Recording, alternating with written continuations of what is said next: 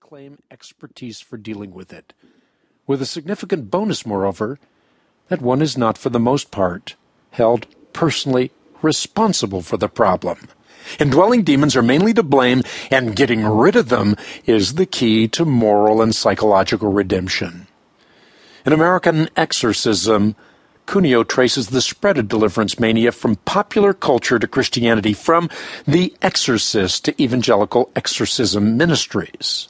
He notes that the demand for deliverance spurred by The Exorcist might well have died out were it not for the 1976 release of Hostage to the Devil by controversial Jesuit priest Malachi Martin.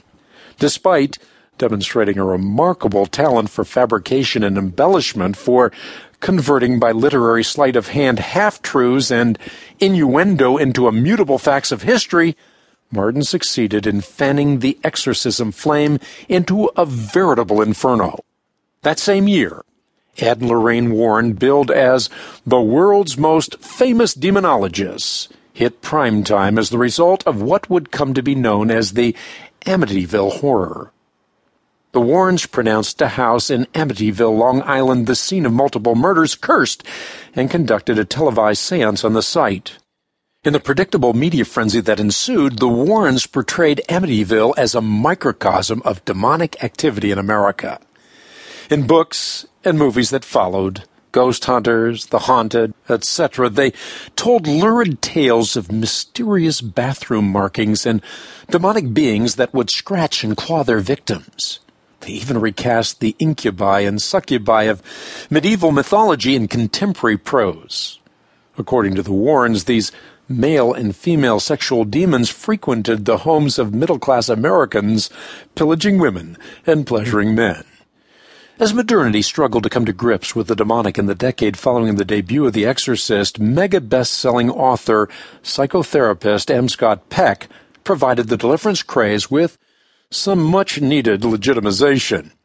In his 1983 release of People of the Lie, this Harvard-Columbia-trained psychiatrist argued that the role of exorcism or deliverance was not only heroic, but provided the only recourse for many of his troubled patients.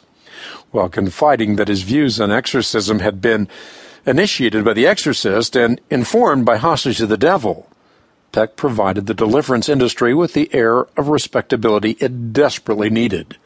Says Cuneo, in the years that followed the publication of People of the Lie, America's backseat romance with exorcism gradually gave way to a full-fledged cultural fascination with Satanism. This fascination with demons in the culture at large would inexorably lead to a robust spiritual warfare movement within evangelicalism. Having lost the ability to think biblically, postmodern believers were quickly transformed from cultural change agents and initiators into cultural conformists and imitators. Pop culture beckoned, and postmodern Christianity took the bait. The result has been that the discipleship model of spiritual warfare, once championed by Puritans in pre-modern America, has progressively given way to a deliverance motif. Put another way, the Puritan passion for exercising spiritual disciplines in order to become like Christ has given way to the quick fix of exorcising demons.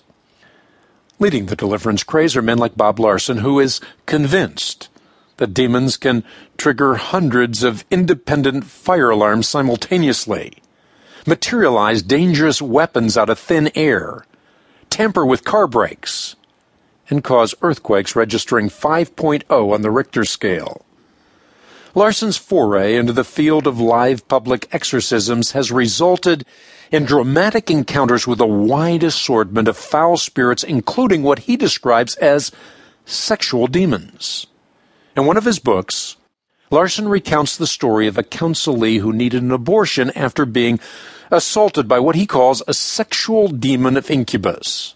Says Larson, we countered this demonic impregnation with prayer and commanded that Satan's supernatural offspring be aborted. Like Larson, Dr. Neil Anderson believes in sexual demons. In his view, interaction between humans and such sexual spirits, referred to as incubi and succubi, is an experience